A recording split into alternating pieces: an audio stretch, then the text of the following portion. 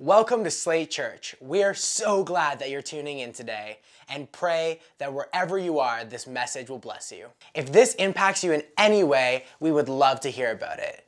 Send an email to mystory@slatechurch.com.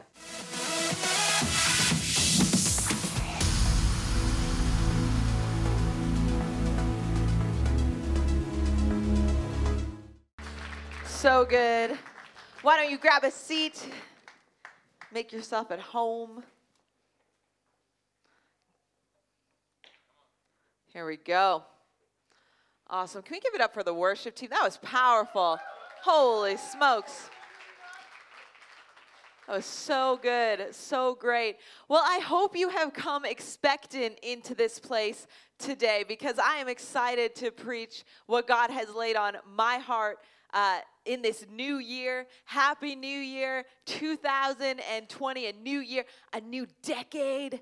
I mean, it's like the most epic thing, everywhere on social media. New decade, new year, new. It's a little wild, but it is. It's a new decade. It's a new year, 2020. We're going into the roaring 20s once again. Was anyone in here alive during the last 20s? You'd be very old. Yep, someone in the back. Yep, you weren't alive. No, it's not true. It's not true. Listen, we are so excited as a church for what God is going to bring in this year. We're excited as we go forward. At the end of this month, we have our Vision Sunday, which is going to be amazing. You're going to be hearing more about that. But listen, we have a lot in store, so buckle up because it is going to be an incredible ride as a church for what God has for us. But we also believe that God has so much for you individually, and God has so much for your family. And so, oh, look at this. Did someone drink that water? Was that water contaminated? Was that water poisoned? I don't know. It was going to fall. Okay. This water looks like it's been drank a little bit. You know what? If it fell, it wouldn't be the first time. I tend to baptize the front row just with the water bottle each time. But it's going to be a fantastic year. Listen, we're going to jump right into today into Judges chapter 6. Judges is a book near the beginning of the Bible. It's close to the start. It's in the Old Testament. And if you're not familiar with Scripture, this is kind of new to you or whatever this looks like. It's in the part of the Bible that looks forward to Jesus coming. Jesus comes in the New Testament is when we see him come, is born. That's why we celebrate Christmas. He does some great, incredible ministry here on earth. He dies and he rises again. And then the remainder of the New Testament is seeing that outworked in the local church, seeing what it looks like to live out the gospel, the good news of Jesus in our lives even today.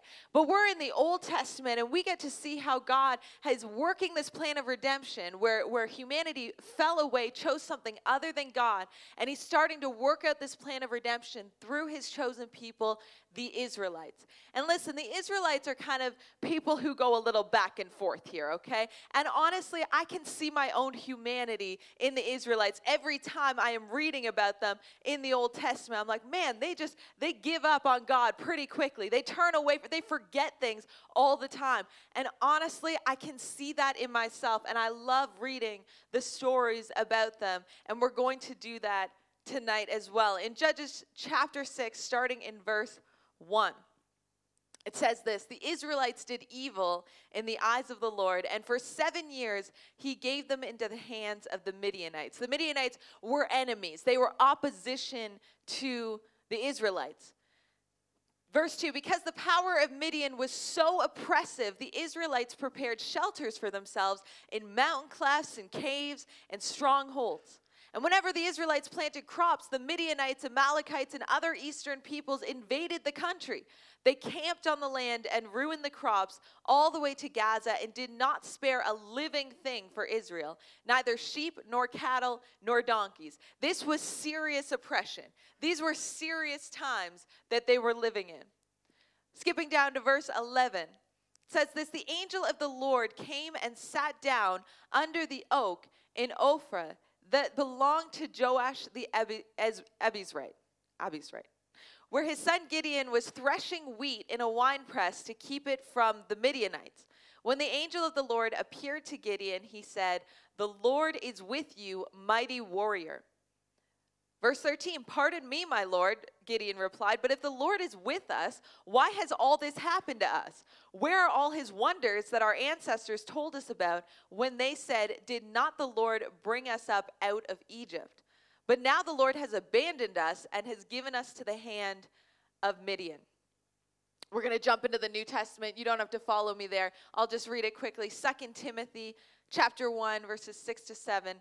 Paul writes this to Timothy: "For this reason, I remind you to fan into flame the gift of God, which is in you through the laying on of my hands. For the Spirit God gave us does not make us timid, but gives us power, love, and self-discipline."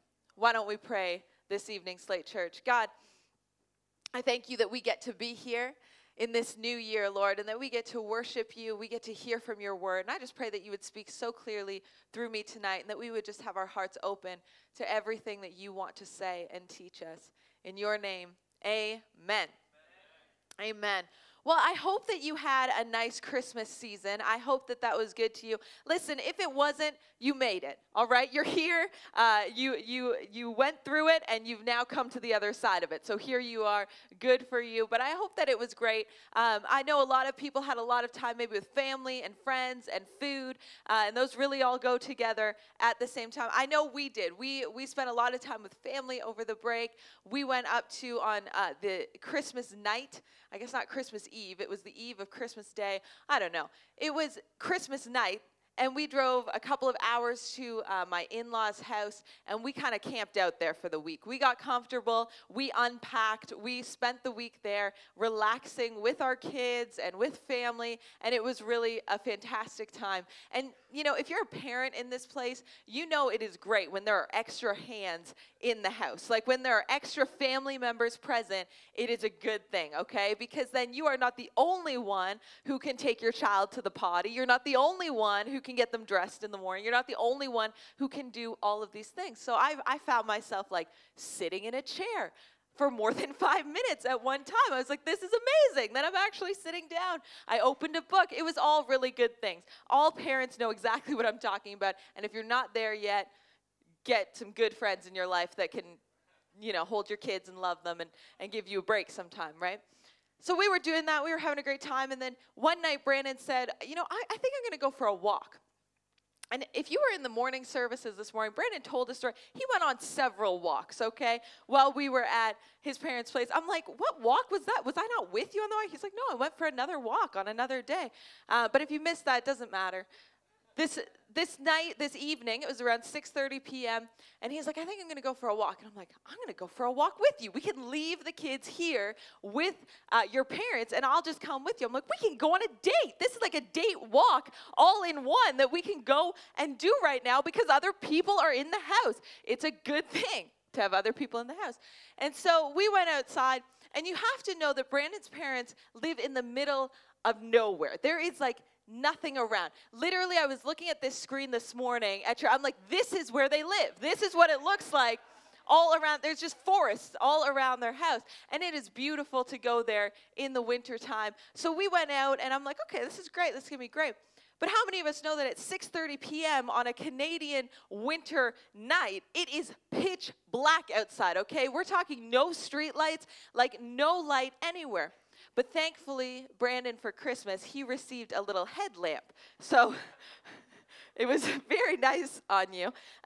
So he puts his little headlamp on, and we go outside, and I'm like, oh, this is so nice. And then we start walking away from the house, and we go onto the road. And there's no sidewalks. They live in the middle of the country. And all of a sudden, I'm like, oh, it's dark out here, hey? Like, it's looking pretty dark out here. Do you think anyone can see us, like, if they drive towards us? And I'm, like, jumping into the ditch as people come by because I'm afraid. And we're walking along, and I'm like, did you happen to bring your cell phone? It's like, no. Did you? No? Okay. All right. Could you just turn that light off for 1 second? He turns it off. We can't see anything, okay? It is a cloudy night. It is dark. It is pitch black. Like, we couldn't even see our hands in front of our face. And I'm like, okay, let's pray that light does not turn out, because I don't know what we are going to do if it does. And we're walking along the road. Brandon's like, okay, here's where we turn. And so we turned down a path, another roadway, and it's a little bit less plowed, and there's more snow everywhere, and it's a little bit thinner. And I see a sign that says, like, no winter maintenance. And I'm like, where are you taking me? What is happening here? We're going deeper into the woods, and we're talking, and I'm getting a little bit nervous. I'm like, babe, are you scared? Because I'm kind of scared. There's like wolves in these woods. There must be bears. I swear I saw a moose that was ready to attack me as we were driving to your parents' house. Like, I was getting a little bit nervous. And then we walk like forever down this path. And he's like, all right, this is where we turn. And I look, and I swear to you, he just has his little headlight that goes into the path. I'm like, you are taking me into this like crazy dark forest where there is barely a trail now. Like, I don't know where you're taking. It's a good thing I trust you, because I would swear that you were coming out here to kill me. Like, it was absolutely insane. It was so dark. And then out of nowhere, I'm very scared at this point. Brandon's like carrying on conversation. I'm really scared, like adrenaline pumping. Out of nowhere, Brandon does something so uncharacteristic of himself. He never does this. All of a sudden, obviously, I don't know, the walking maybe brought some extra saliva into his mouth. I don't know what happened, but all of a sudden he spits. He spits into the forest, and I jump like a bullet was just brought out of a gun, headed straight for, like, I jumped out of my skin. I was so terrified. It was pitch black. It was awful. By the time we got home, I was like dripping with sweat. I just like felt like I ran a marathon because I was so scared I was going to die in the forest that night. Well, fast forward to the next afternoon, Brandon's like, oh, I think I'm going to go for a walk again. He's doing this thing where he likes to go outside, which I think is a good thing. And I'm like, oh, you know, maybe we should all do that more.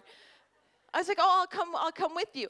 And we walked the same path as we did the night before, but it was in the broad daylight. And I'm like, this is the most beautiful place I have ever seen. Look at the snow, just so nice on the trees. And we're taking pictures. I'm like, this is amazing. This is the best.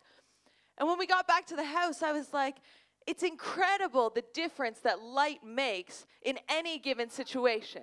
I went from being so fearful to so amazed at the creation of God and what it looked. I was like praising God the whole way. It was the best walk of my life, I think. I was like, this is amazing. But just a little bit of light in the same circumstance, in the same situation, changed everything. You see, when we look at the Israelites here in Judges, we see a dark season. We see a dark forest. This was no joke. This wasn't a situation where they had some bad neighbors who didn't mow their lawn often enough. That was not the situation here. They were completely oppressed. They were hiding out in caves. They were hiding out in small little alcoves because they knew that the Midianites were over top of them. They had no power over them. They would plant crops, they would try to get food, and it would be trampled down. Nothing was left alive. Nothing was what they could eat. They were hiding out, and they were afraid, and it was a dark, dark season. The Israelites time and time again would turn away from God and walk into this darkness and go, who turned out the lights? Why is it so dark? When God actually just allowed them to follow through and see the consequences of the choices they were making. They were in the midst of this darkness when all of a sudden we see Gideon enter the story and enter the picture here. Where did God find Gideon in the midst of all of this? He found him hiding in a wine press. Okay, he was in a wine press getting wheat so that he would have some food. Gideon was afraid. He was hiding out. He was terrified when God found him. And I love how the angel greets him. It says, mighty hero, the Lord is with you. Gideon did not look like a mighty hero in that moment as he is hiding away, trying to get some bread together for himself. He did not look like a hero. He was terrified of his enemies and that they were going to find him and take away his resources. And his response to the angel was one of fear and doubt. And oftentimes I find these two things go together. When you find yourself afraid, we often can find ourselves doubting what God is actually doing and what God is saying to us. His response is, why has God done this? Later on, the angel says, you're going to rescue Israel. And he goes, what are you talking about? I am going to rescue Israel. Out of all of the Israelites, the clan that I belong to, they are the lowest. And out of my entire family, I am the weakest. Like bottom of the barrel, that's me. I am the least likely person. Why in the world would God use me? And sometimes I wonder if we can feel this way. God, what are you talking about? You want to use me? You know, week after week, pastors get up on this stage and say, God has a plan for you. God has a purpose for you. God has called you. God wants to use me. And maybe you sit here and you hear that and you go, what are you talking about? I am the least of the least. I don't know enough. I'm not equipped enough. I don't have enough friends. I don't have enough skill. I don't have enough talent. I'm awkward when I talk to people. I can barely hold a conversation with people I know and love. What do you mean I'm supposed to lead something? What do you mean I'm supposed to join a team? What would this actually look like? I don't know what you're talking about, God. How could you possibly use me? But even in the midst of Gideon asking for signs, he goes on this rant with God, asking for signs that God is who he says he is and all of these things. And then he follows God's lead, but does it with fear and trembling. God does incredible things through Gideon. You know, as we go into this new year, many of us have a lot of dreams for the future. Or at least expectations. Maybe you're not a New Year's resolutions person. Maybe you don't like goals. Maybe all of those things are not for you. But you probably still have some expectations about what this year is going to look like. Maybe you've gone into this year feeling like this year is going to be my best year yet. This is the year I'm actually going to become a morning person. Maybe I'm actually going to go to the gym. I'll eat better. I'll go after that new job. I'll be kinder to my kids. I'll go to church more regularly. Maybe you'll get involved. Maybe of all of these things. But listen, for many of us, unless we actually take that trust from ourselves and just trusting our own plan and our own ability and turn it over to God, we're probably going to find ourselves in the same place next year. If we're just being honest here, habits are hard to break. Things that we've been doing for many, many years are hard to change. And you might be successful for a little bit with your own strength. But unless we actually turn it over to God and trust him, we're probably going to find ourselves back in the wine press, getting some wheat together, afraid of the world out there. We're probably going to find ourselves walking through a dark forest just with a tiny little light going, I'm not sure if I should keep going forward. I'm not sure what this actually looks like. And we're not going to be able to enjoy all that God has for us as we walk through this life. If you're taking notes tonight, you can title this message, Only God. Only God. You see, in order for Gideon to actually step into the calling that God had on his life, he had to trust God. He had to trust him. And the same goes for us today. Trust is not necessarily an easy thing. Maybe there have been people in your life who have broken your trust. Maybe you feel like you can't trust anyone. Maybe you trust too freely and you get hurt time and time again. But God asks us to trust him.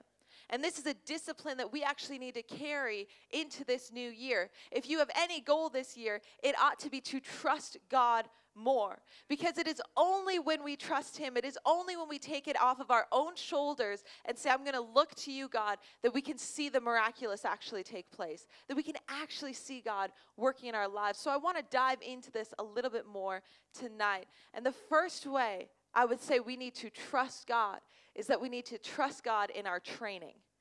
Trust God in our training. You know, many of us maybe have had jobs in this place and we've had some form of training.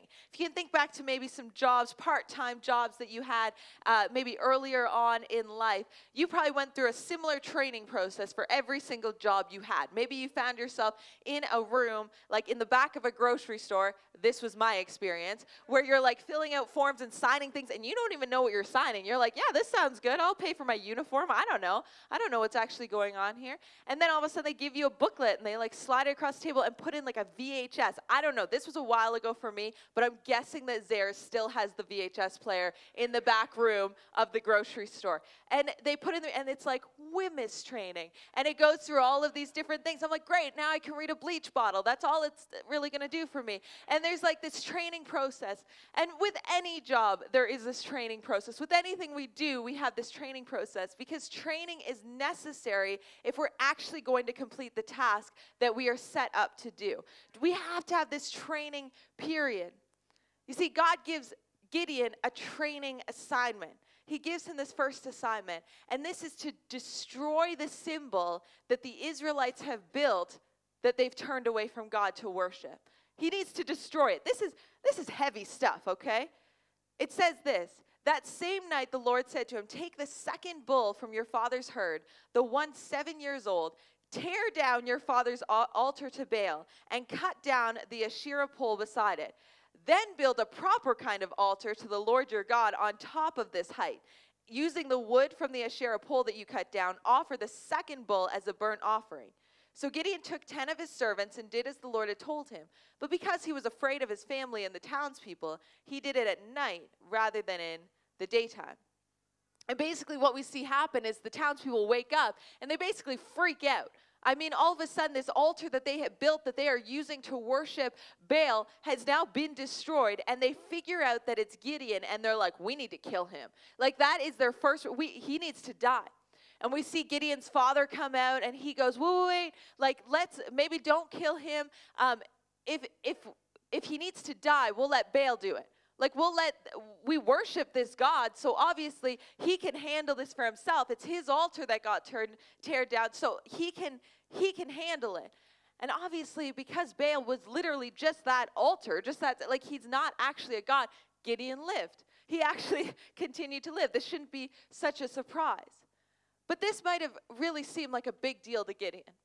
This tearing down the altar that all of his family, all of the Israelites were worshiping, this was a big deal to him. This was risky. This was something that he could have died over. And it might have seemed like the biggest assignment that he ever could have been given, when in reality, this was actually just experiential training for him. Gideon was just in training. You know, in this life, you are going to find yourself in seasons of training. And training might challenge you because it's meant to. It's meant to push you, but it isn't meant to finish you. You may have had some difficult things that you walked through in 2019, some challenging things. Maybe you need to view this 21 days of prayer and fasting as training ground for what is to come in this new year. This fasting idea, it's a time to actually just step away from food, certain foods, not fully. Don't not eat for 21 days unless that's something you really want to try to go into, but you might want to prepare for that a little bit more. But cut back something. Maybe you fast breakfast. Maybe you're fasting sugar. Maybe it's late night snacking. Whatever that looks like. What does it look like to set aside this fast and turn to God in the midst of it and say, this is training ground for me, that I'm going to dedicate this time to look. This is sacrifice for me so that I'm actually turning to you. Training ground. You see, instead of seeing things in your life as God abandoning us, we need to start viewing this as God preparing us. God is preparing us and training us. The only way you get stronger is by intentionally lifting weight. And the only way you get ready for what God has for you is by feeling the weight of the training ground that's in front of you. You know, Proverbs 24:27 says this. It says, prepare your work outside. Get everything ready for yourself in the field. And after that, build your house. Basically, prepare everything and then build your house. It would be foolish just to build your house without being ready for it. Matthew 4, Jesus himself is baptized. And then he goes out into the wilderness where he abstains from food, he fasts, and he is tempted by the enemy. He is put into difficult places. He is weak in his own flesh, and he is put into places where the enemy is coming up against him 3 different times. And Jesus comes back, and this is training ground. Jesus comes out of that situation and begins the ministry that would completely revolutionize and change humanity. That was training ground for him in the desert for what was to come. 2 Corinthians 4:8-9. We are hard pressed on every side, but not crushed. Perplexed, but not in despair. Persecuted, but not abandoned. Struck down, but not destroyed. You see, the training ground is not something to be despaired. It is something to be treasured and trusted. We need to trust God in the training that he has set up for us. This is a perspective shift. You might face some big things in your life, and you might be like, this is it. I've put it all out on the line. I have risked everything for this. I have found myself in a place that I didn't expect to find myself. I'm tearing down an altar, and everyone is going to hate me. I am doing things that are risky, that are big, that are difficult, that are challenging. But I want to suggest to you tonight that perhaps that is simply training ground. Don't underestimate what God wants to do in your life by shortcutting the process, by saying, okay, that training ground's too much. Okay, that training ground is just, that's way too difficult. That's way too much for me to handle. That is way too much. God is having more for you. Perhaps that challenging thing you went through is training ground for the thing that you're going to see in this next year or this decade ahead. See, if we're able to trust God in our training, it's likely going to expose our fear. You know, so often we are afraid of new because we don't want to face discomfort or awkwardness, or worst of all, perhaps failure.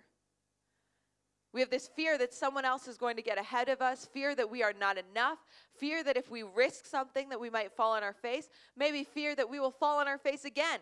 Maybe we've had that experience before. But when we trust God in the training, we're going to see the areas of fear in our lives. And so we need to trust God in our fear. Gideon was not just in training, he was not just called, he was also seriously afraid. We see this from the moment that we are introduced to him in Scripture. He was in a wine press hiding away. Don't miss this point. He was afraid of the Midianites, and it might seem that he had every right to be afraid. But God says, why do you need to fear? You see, fear often robs us of our focus, but fear does not mean that God cannot use you. You see, God's not asking you to have it all worked out before he will call you, develop you, and use you. There's this amazing process called sanctification. You see, there's this other thing called justification, and that's the process of when we come to God and we acknowledge that Jesus died on the cross and rose again, and we become justified. Jesus stood in the gap that sin created in our lives with God. There was a gap created when sin came into this world. And Jesus, by dying and rising again, created a relationship that we can freely have with God if we turn to him and choose him. We are justified by faith, just simply having faith in him.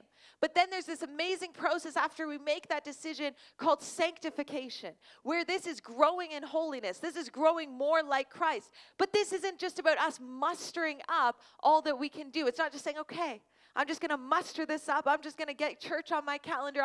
And then I'm going to become more like Christ. No, this is actually allowing the Holy Spirit to come in and transform us, to do the work for us, to open ourselves up to what he has for us. You see, God has a plan for you, but this isn't to set you up for failure in the midst of being afraid. It's to reveal his power through it. Gideon was afraid. If you feel afraid in this place, you are not alone. You are in good company. Gideon was afraid of the Midianites and was hiding in the wine press. He was afraid of the townspeople while on his first training assignment and decided to do it at night rather than in the day. He was afraid that God wasn't able to come through, so he puts God to the test multiple times, even though in Deuteronomy it says, do not test the Lord your God. And he said, well, I'm so afraid I still need to test you. I need to see if this is actually going to work out. He was afraid when God asks him and tells him after this training ground that he's actually going to go and attack the Midianite army. He was afraid. But do you know how God responds to fear? Probably not the way you would expect him to. He responds with patience and love. See, God saw beyond the fear that Gideon had. He saw Gideon for who he created him to be, and that was a mighty warrior. He saw him in the midst of his fear, but he still called him something different, a mighty warrior. And all along, God plays along with Gideon's testing. He's like, okay, I see that you obviously need this confidence. I'm just going to go along with this. I'm just going to humor you a little bit. I'll go along with this. And each time he says, okay, do you trust me now? Yeah, I can get that thing, I can make it dry. Do you trust me now? Yeah, okay, I can do the reverse. Everything's dry. Do you trust me now? Okay, Gideon, how much longer can we do? Like, do you trust me now? I've got you. It's okay. Do you trust me? You're not even supposed to be testing me like this, but I still love you, and I'll still be patient with you because I see that you're afraid, but despite your fear, I still have plans for you. Fear doesn't disqualify us in this place from what God has for us. As God is sending Gideon to attack the Midianites, he says, listen, I know that you're afraid going into this situation. So why don't you just go and eavesdrop on a conversation with the Midianites, and I'm just going to show you that I've got you. It says this, God says, if you are afraid to attack, go down to the camp with your servant Purah and listen to what they are saying. Afterward, I think you'll be encouraged to attack the camp. So he and Purah the servant went down to the outposts of the camp. The Midianites, the Amalekites, and all the other eastern peoples had settled in the valley thick as locusts. Think about that for a moment. There are thousands upon thousands of people there, thick as locusts. Their camels could no more be counted than the sand on the seashore. That's a lot of camels, if we just picture that for one moment. Gideon arrived just as a man was telling a friend his dream. I had a dream, he was saying. A round loaf of barley bread came tumbling into the Midianite camp. It struck the tent with such force that the tent overturned and collapsed. And then his friend responded. I love that. Like, the dream is obscure. This is me telling Brandon my dreams, okay? I'm like, there was a room, and then that room disappeared, and then there was this thing over here. And I'm like, it made sense in my head. It doesn't make sense now that I'm saying it out loud. This is a weird dream. And his friend responded, this can be nothing other than the sword of Gideon, son of Joash the Israelite. God has given the Midianites and the whole camp into his hands. God is giving a lot to Gideon because he is a gracious, good father. God has not called you to leave you. God has not called you to fail you. God has not called you unaware of the fear that you have. He knows Gideon was afraid. It's not a surprise to him. It's not a shock that Gideon is a little bit worried and a little bit fearful about what is going on. It's not a surprise.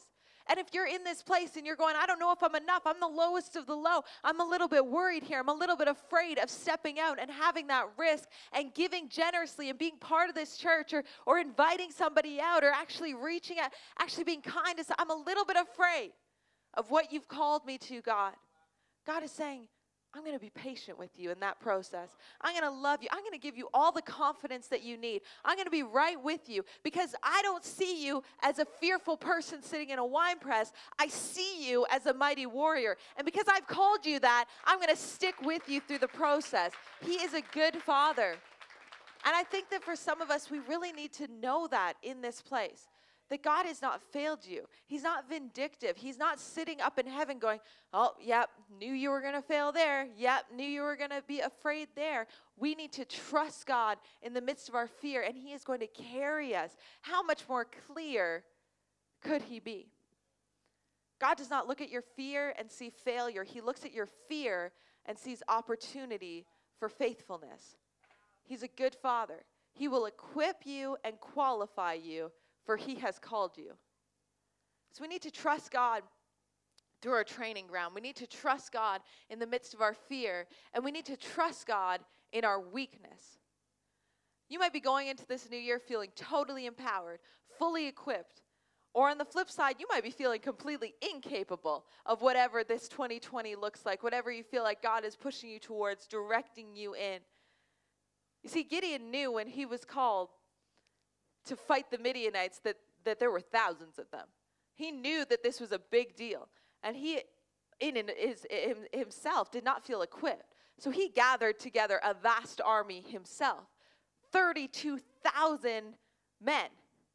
That's a lot of people to gather together and lead. That is not a small feat in and of itself.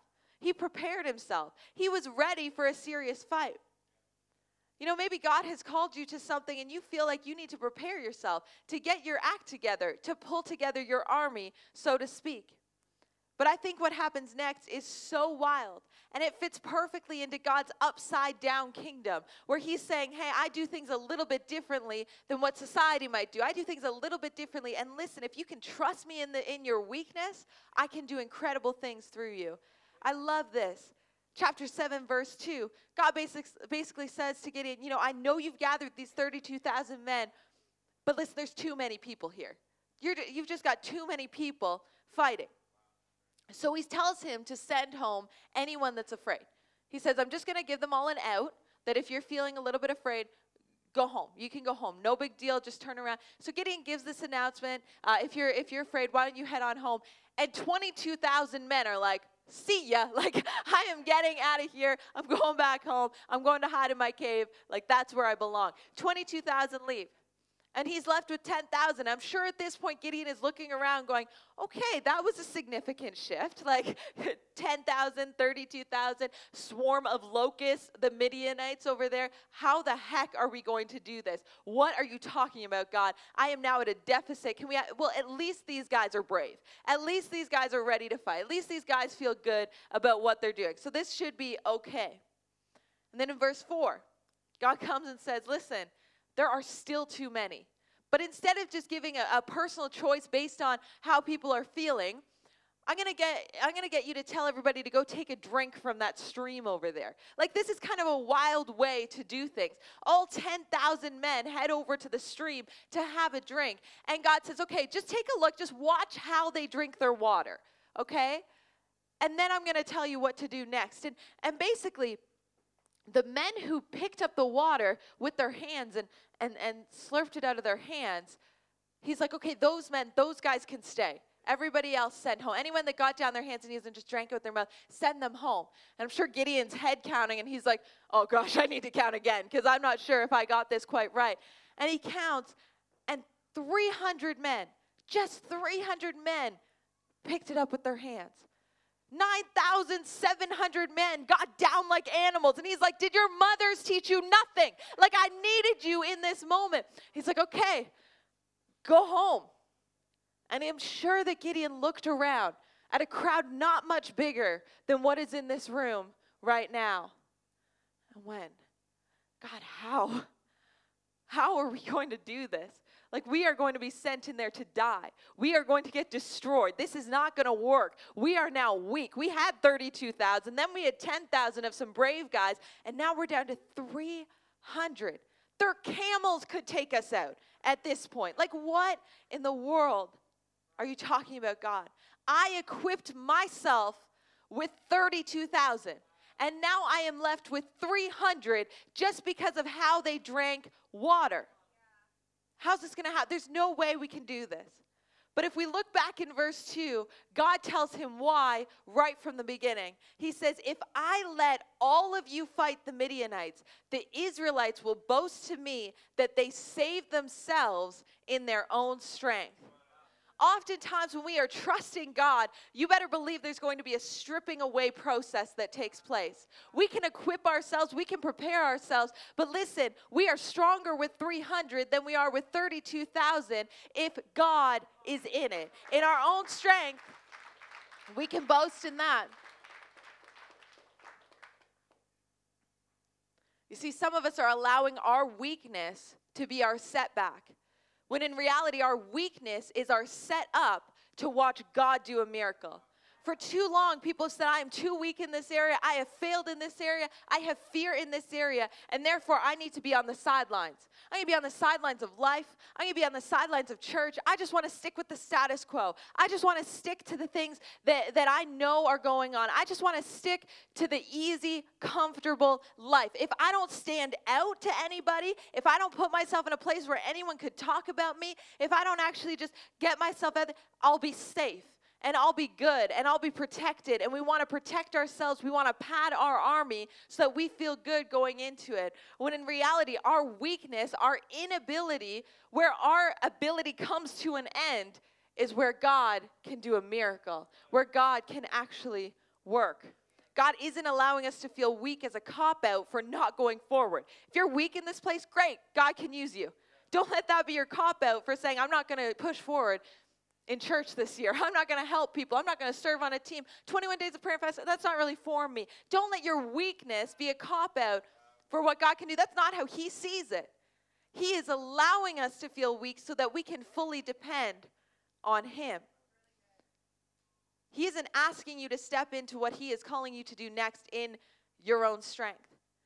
Listen, if you can easily do it on your own, I wonder if it is from God. Do you have room in your goals for this year for God to move? Are they maybe a bit too small? Have you taken it up with the one who calls you? Maybe the one who actually has more in store for you. Listen, church, we need to trust in our training, in our fear, in our weakness, and then we need to watch God work. You see, at this point, Gideon split the 300 men into 3 groups, and he gave them each a ram's horn and a clay jar. This is not your typical fighting gear. You would be expecting to be handed a sword, and he's like, here's a clay jar. Like, this is what you're going to go and fight the army with. I'm sure that these 300 men were like, what is going on? And then they went down to the camp, and they snuck around. In verse 20, it says, the 3 companies, the 3 groups of Israelites blew their trumpets and smashed the jars, grasping the torches in their left hands and holding in their right hands the trumpets they were to blow. They shouted, a sword for the Lord and a sword for Gideon. While each man held his position around the camp, all the Midianites ran, crying out as they fled. When the 300 trumpets sounded, the Lord caused the men throughout the camp, the Midianites, to turn on each other and start to kill each other. They start to take each other down with their own swords. Only God. Not only were they stripped down to 300 men, but they didn't even have to fight. They simply had to blow a horn, and the Midianites turned on themselves and took each other out. They didn't even have to fight. Only God. I want to live a life where I can look at the miraculous things that are happening around me and say, only God. There is no way that this could have happened in my strength. There is no way. I had to trust God to see this through. Only God. The men didn't even draw their swords. They took down this army. This army is thick as locusts by simply blowing their trumpets. It's a wild story. I wonder if you have any only God moments in your life. You know, for me, I look at this church and I go, only God. How in the world, in less than 3 years, did a launch team of 80 people turn into hundreds of people coming every single Sunday, turn into almost 1,000 salvations in this church, turn into 5 services across 3 locations, turn into family and friends coming in and meeting Jesus for the first time, turn into people who are far from God, not wanting to give church a chance, coming here, turn into you being in this seat right now. How in the world? Only God. Only God. But you know what? God is not finished yet. God is not finished yet. Perhaps we've seen a lot as a church over the past 2.5 years.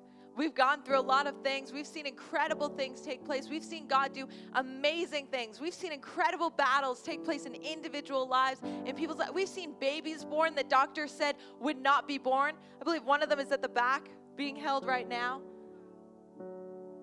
We have seen marriages restored. We have seen healing take place. We have seen prophetic words given from this stage that have completely changed people's lives. We have seen incredible things. I wonder if you have those only God moments where you've seen family come and meet Jesus, where maybe that you're in this place is an only God moment today. But church, as I was preparing for this message, I really felt God put on my heart that what we have seen and the battles that we have faced and the things that we have overcome, it's actually just training ground. That we are in the midst of training ground as a church. We are actually just on our first assignment. We are actually in a place where we might feel like the risk is high, where we might feel afraid, where God is saying, I need you to trust me in it. But this is just training ground. Because the battles that are coming and the things that God is asking us to go into and the places that He wants us to reach and the people that He wants to see come into this church, it's a swarm of locusts. There's more than sand on the seashore. And this is not a battle where we need to take everybody out and we're not battling against people. We're battling for people. We're battling for people to be able to come into here. And listen, those people in your life that you're saying, this is going to be so difficult. This person would never step foot in a church. I believe that we're not even going to have to battle. We're just going to blow a horn, and all of a sudden they're going to turn to us and say, I want to come. How can I get involved? How can I be a part of it? But you know what it takes, church? It takes us trusting God in the midst of this training, in the midst of our fear, in the midst of our weakness, all of those things that really we can't do in our own strength. We need to now turn and trust God. Stop focusing on ourselves. Stop focusing on one another. Start focusing on what God can do and stepping into what He has for us. Perhaps in your own life, the battles that you face, the victories you've seen are training ground for what's next. Maybe God wants to surprise you in more ways this year than you can possibly imagine. Maybe in your marriage, your workplace, your family, your team here at church, at Slate Church. But it will take trust. Trust that God is training you. Trust that God is greater than your fear. And trust that in our weakness, He is strong. 2 Timothy 1:6-7 says this, "For this reason, I remind you to fan into flame the gift of God, which is in you through the laying on of my hands. For the Spirit of God is in this place. For the Spirit of God gave us, does not make us timid, but gives us power, church. Power. Gives us love. The people that you feel are unlovable, you can love them because the Spirit of God gives us love, and it gives us self-discipline." Can we stand in this place? Thank you for watching. Again, if you were impacted by this message in any way, send an email to mystory@slatechurch.com. You can also visit slatechurch.com and fill out one of our online Connect cards. We would love to see you in person at one of our Sunday services. As well, you can stay connected with us by following us at Slate Church on Facebook, Twitter, and Instagram.